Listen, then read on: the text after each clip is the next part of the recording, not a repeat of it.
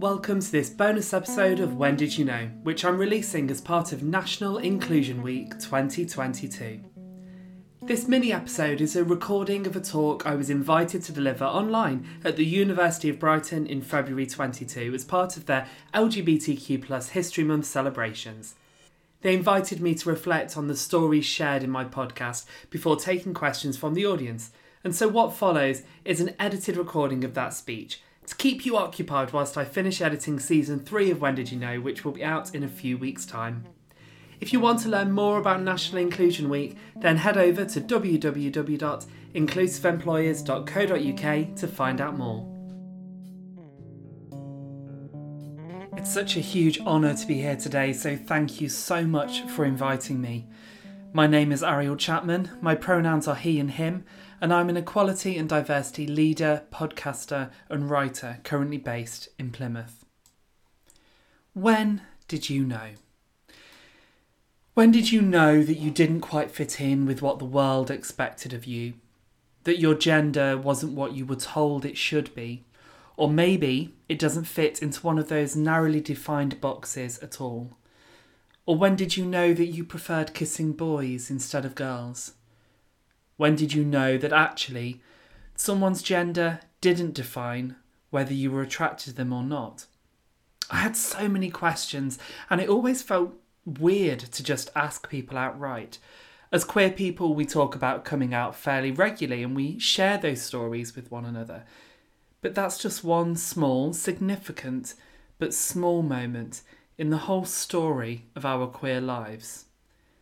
And so, like half the world seemed to do, I started a podcast in lockdown asking people, when did you know?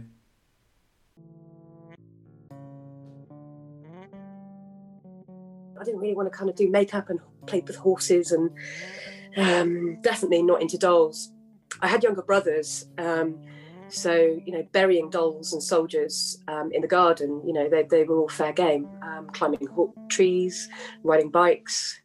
I was often called a tomboy. And it went with the sportiness, but I was just sort of physically confident and active. And I think it was only when other people expressed negativity about that did I realised that everybody probably knew that I was gay before I did. My family would always go to the movies every sort of Friday night. And my mom wanted to go see The Birdcage, and I was like, no, I do not want to go see The Birdcage with my family. I know this is going to be a gay movie, and I don't know if that's me or not, but I know that's uncomfortable for me to go.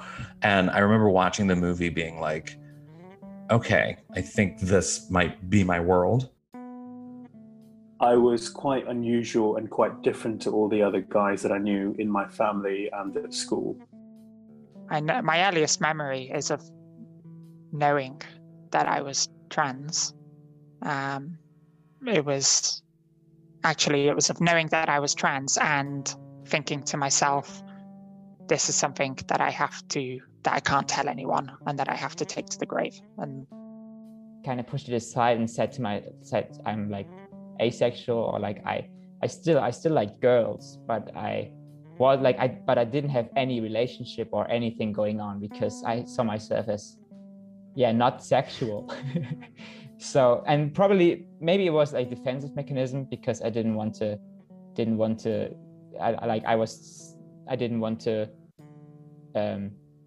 be gay, maybe. Watching Saved by the Bell and seeing Zach topless, that was my shining moment. I was like, yes, I love boys and I love everything that comes along with it.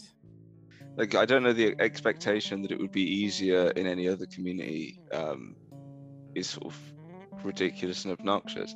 But what there is a disconnect with mainstream society because of the othering that travellers get. And so what it does mean is that if your family are homophobic, or if coming out does go badly for you, or whatever the thing is, you don't feel that you can go and talk to the mainstream LGBT charity. The headmaster waving a condom around and then putting it on a cucumber. It was that kiss that did it.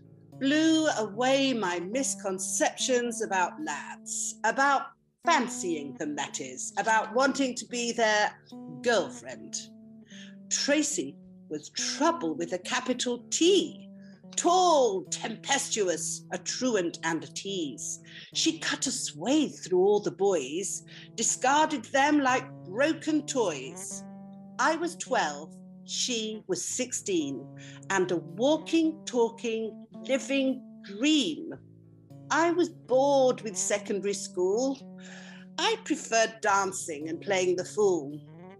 On that day, she noticed me, said she'd teach me how to be a femme fatale like she was. The first lesson was kissing. Like most of my guests, I always knew I was different. I didn't really want to play football or with action men, but would rather dance around and play with my cousin's doll's house.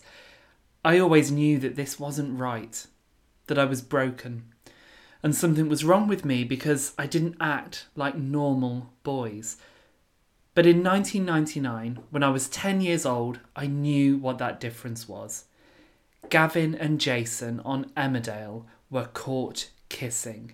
Now, my family loved soap operas. We watched them all.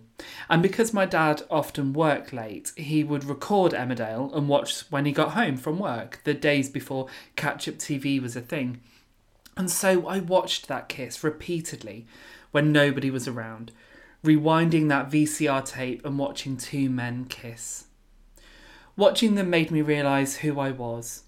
I still might not have had the words for it, but I saw that actually me wanting to kiss boys wasn't totally weird, that I wasn't the only boy in the world who felt like that. Will and Grace started on TV and Queer as Folk showed some quite explicit gay sex on Channel 4, and I'd watch it at night with the volume as low as possible on a tiny TV in my room. And these were my people and it looked fun. But I could never quite shake off the shame of what I was feeling. Coming out didn't go perfectly.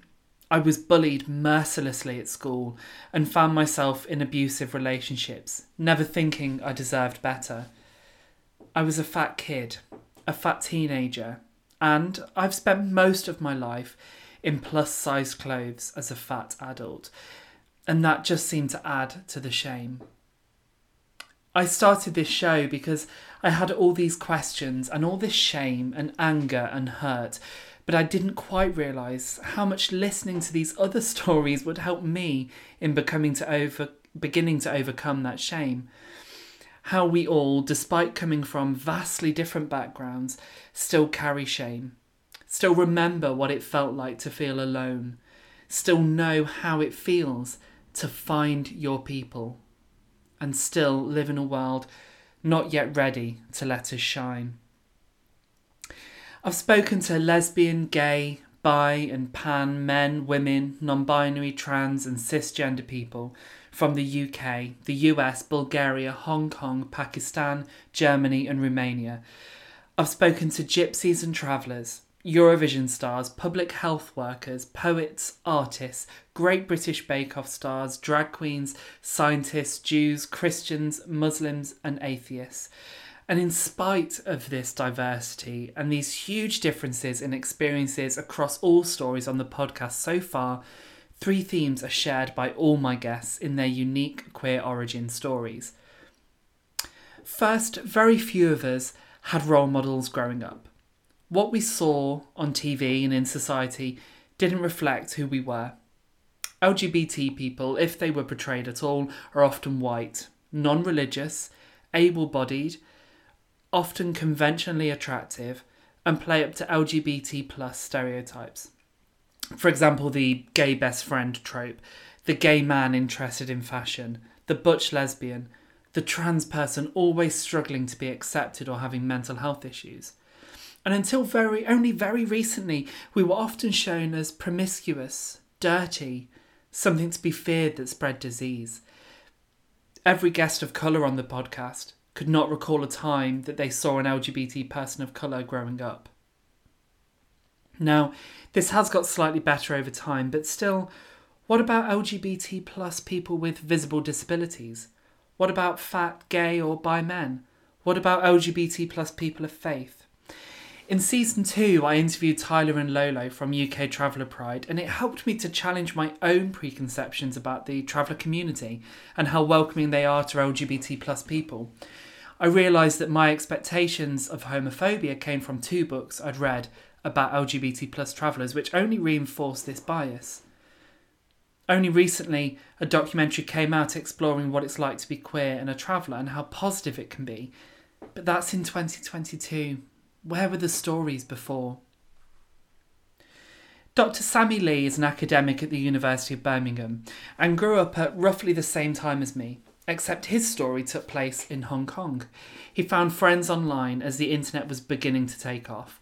Online chat rooms and forums connected him to other LGBT plus people that he couldn't find easily around him, and he certainly didn't see any queer representation in mainstream culture or education at the time. He sought out people he could talk to about how he felt. Sadie Pines is a drag queen and comedian based in Los Angeles, and I found them through their podcast devoted to the Golden Girls. They accidentally found people like themselves through watching The Birdcage, through a chance encounter after being dragged to the cinema by their mum. Still, mainstream culture was pretty silent. We're lucky now we have shows such as Pose, It's a Sin and RuPaul's Drag Race. We have social media to readily connect us with other queer people, and yet, what about our schools? Where are queer stories in primary and secondary schools? Where are they in faith schools? In mainstream children's programmes and books? I grew up under Section 28, when it was illegal to talk about LGBT plus issues in schools, and whilst the law was repealed in 2003, nothing really changed in schools until 2019, when finally LGBT issues are covered in sex and relationships education. But we're not defined by the sex we have. What about LGBT history? What about LGBT culture? Where is that in our schools? And yes, SRE, sex and relationships education, is important. I was 19 years old when someone finally explained what HIV was. But that isn't the whole story. Guests on my show repeatedly had an absence of role models and continued to feel alone for decades because they never had any idea that other people felt like them. It would be great to say that this is a generational thing, and it has certainly got better, but younger people now still have those moments when they knew and they panicked because they couldn't see anyone else like them. And our wider society likes to pretend that it's okay with LGBT plus people, but we've all seen the transphobia online and in the media over the past few years. Wider society is okay with a sanitised image of what LGBT plus people are: white, attractive, and not too queer, not too invested in blurring the lines of gender identity, still keeping us in acceptable boxes. As queer people, though, we need to take responsibility for the part that we have played in sanitising what it means to be LGBT or queer. Now, I could have a little bit of a chip on my shoulder on this one, but do you know what it's like being a fat queer man? I'm doing a lot of work at the moment on being comfortable with the word fat as more fat activists reclaim the word. And I know that I'm at the smaller end of fat, so do not have the lived experience of people in bodies larger than mine. But my fatness has always been an issue, particularly in the gay community. I see on dating profiles constantly no fat and no femme. I've been rejected multiple times because I do not have the washboard abs, and you cannot see any hint of muscle on my soft, squidgy body. As I said, I could have a chip on my shoulder over this, but multiple guests on my show felt the same, and not just limited to fatness. Guests of colour were told that their skin colour was deemed unattractive, as white was someone's preference. Queer male and non-binary guests told me how their campness was ridiculed or seen as embarrassing. LGBT plus people with disabilities didn't even get a look in. I'm Jewish, and that brings a whole new level of challenges related to anti-Semitism, with questions about my body, asking for money, and that really happened when one guy kept asking for money as, in his words, I'm Jewish, so I must have lots of it. There's also the gross assumption that because I follow a faith, I must have some secret internalised homophobia, and of course the standard blaming me for everything the Israeli government does just because I'm Jewish. But when do you see images of queer Jews or queer Muslims? Can you think of a time that you saw positive representation of queer people with disabilities? Racism, ableism, fatphobia, anti-Semitism and toxic masculinity exist in all parts of society, and yet they seem to hurt even more when they come from people within your own community. We know what oppression feels like, so we should do better. But instead we've learned from our oppressors what is acceptable to them, and so we continue to perpetuate these stereotypes. In our desperate bid to be accepted, we've sanitised ourselves and toned down our queerness. Speaking with Tyler and Lolo from Traveller Pride, with Jordan from Bulgaria, with Dan from Trinidad, and many more, helped put into perspective how much work we still need to do within our own community to love each other and to love ourselves in the way we want wider society to love us. Which brings me onto the final theme that was shared across all who've been on my podcast, and I mean everyone. We're all working hard at being the change we want to see. If you're hosting a podcast, then one of the biggest challenges is often finding guests and making sure that they're a truly diverse representation of our queer community. However, despite how many different my guests have been, all of them are working towards righting the wrongs they experienced as young queer people in some way. Take Ben Peachy, for example. They never knew non-binary people existed until they were in their 20s. They always felt pushed to the sidelines for not fitting into the restrictive boxes that society tries to put us in. And now they've just published their first book and they travel the UK delivering diversity and inclusion training from a non-binary perspective.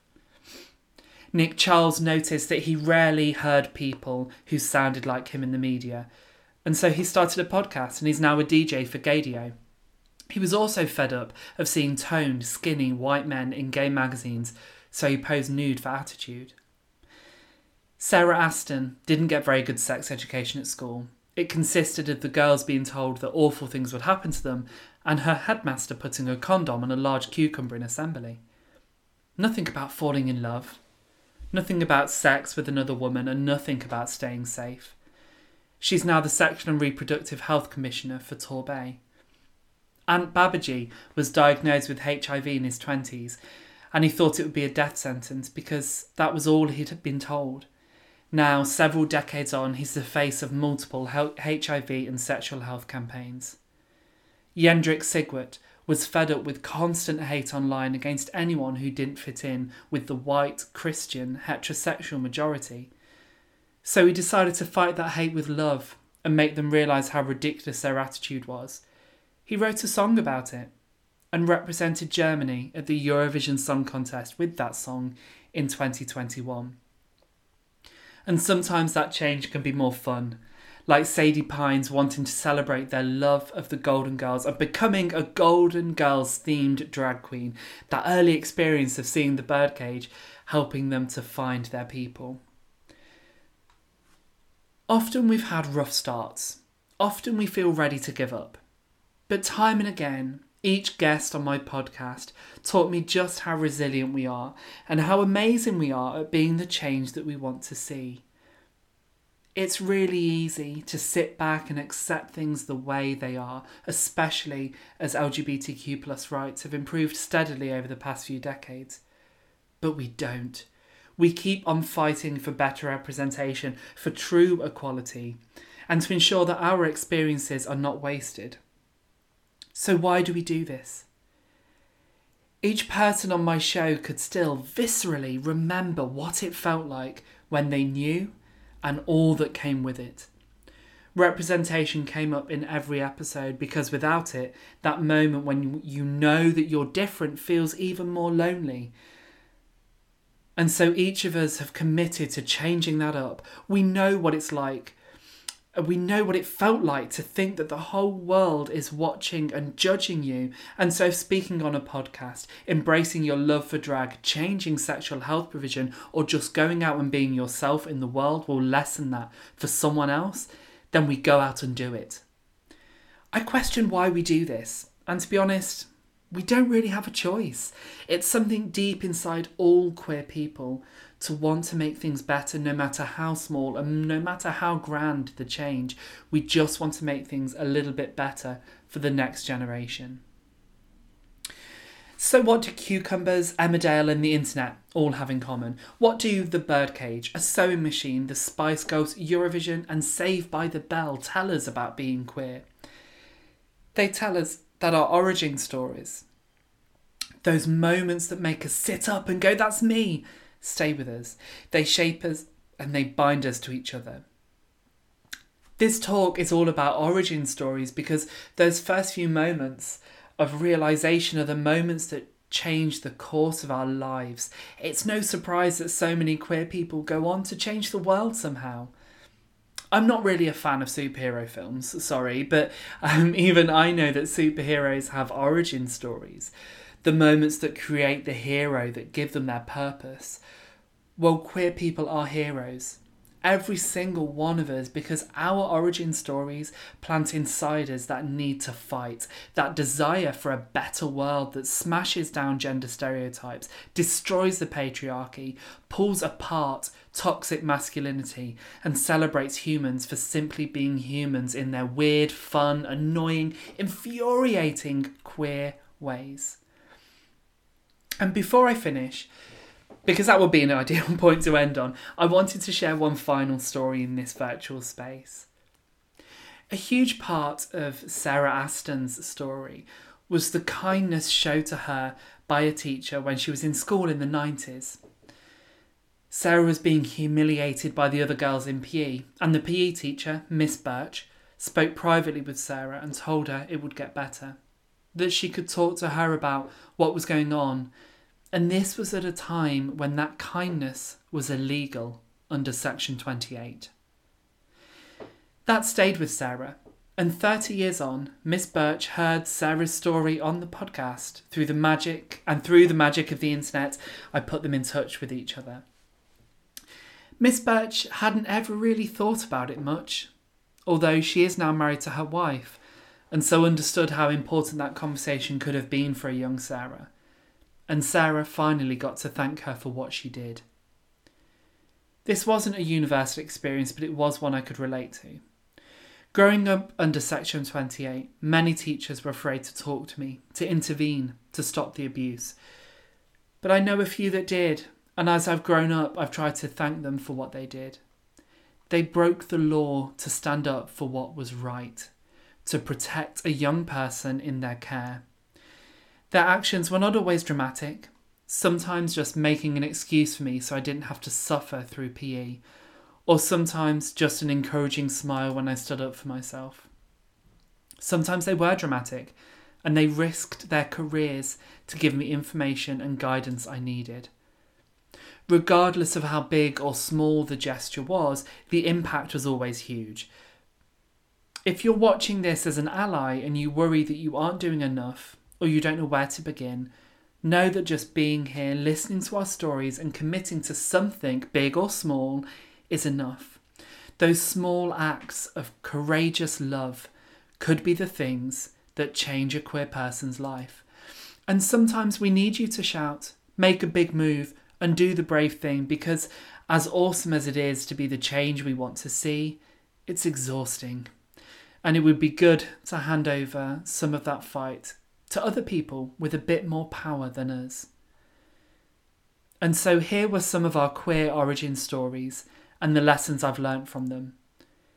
These are the stories that made us, but they are not the stories that define us.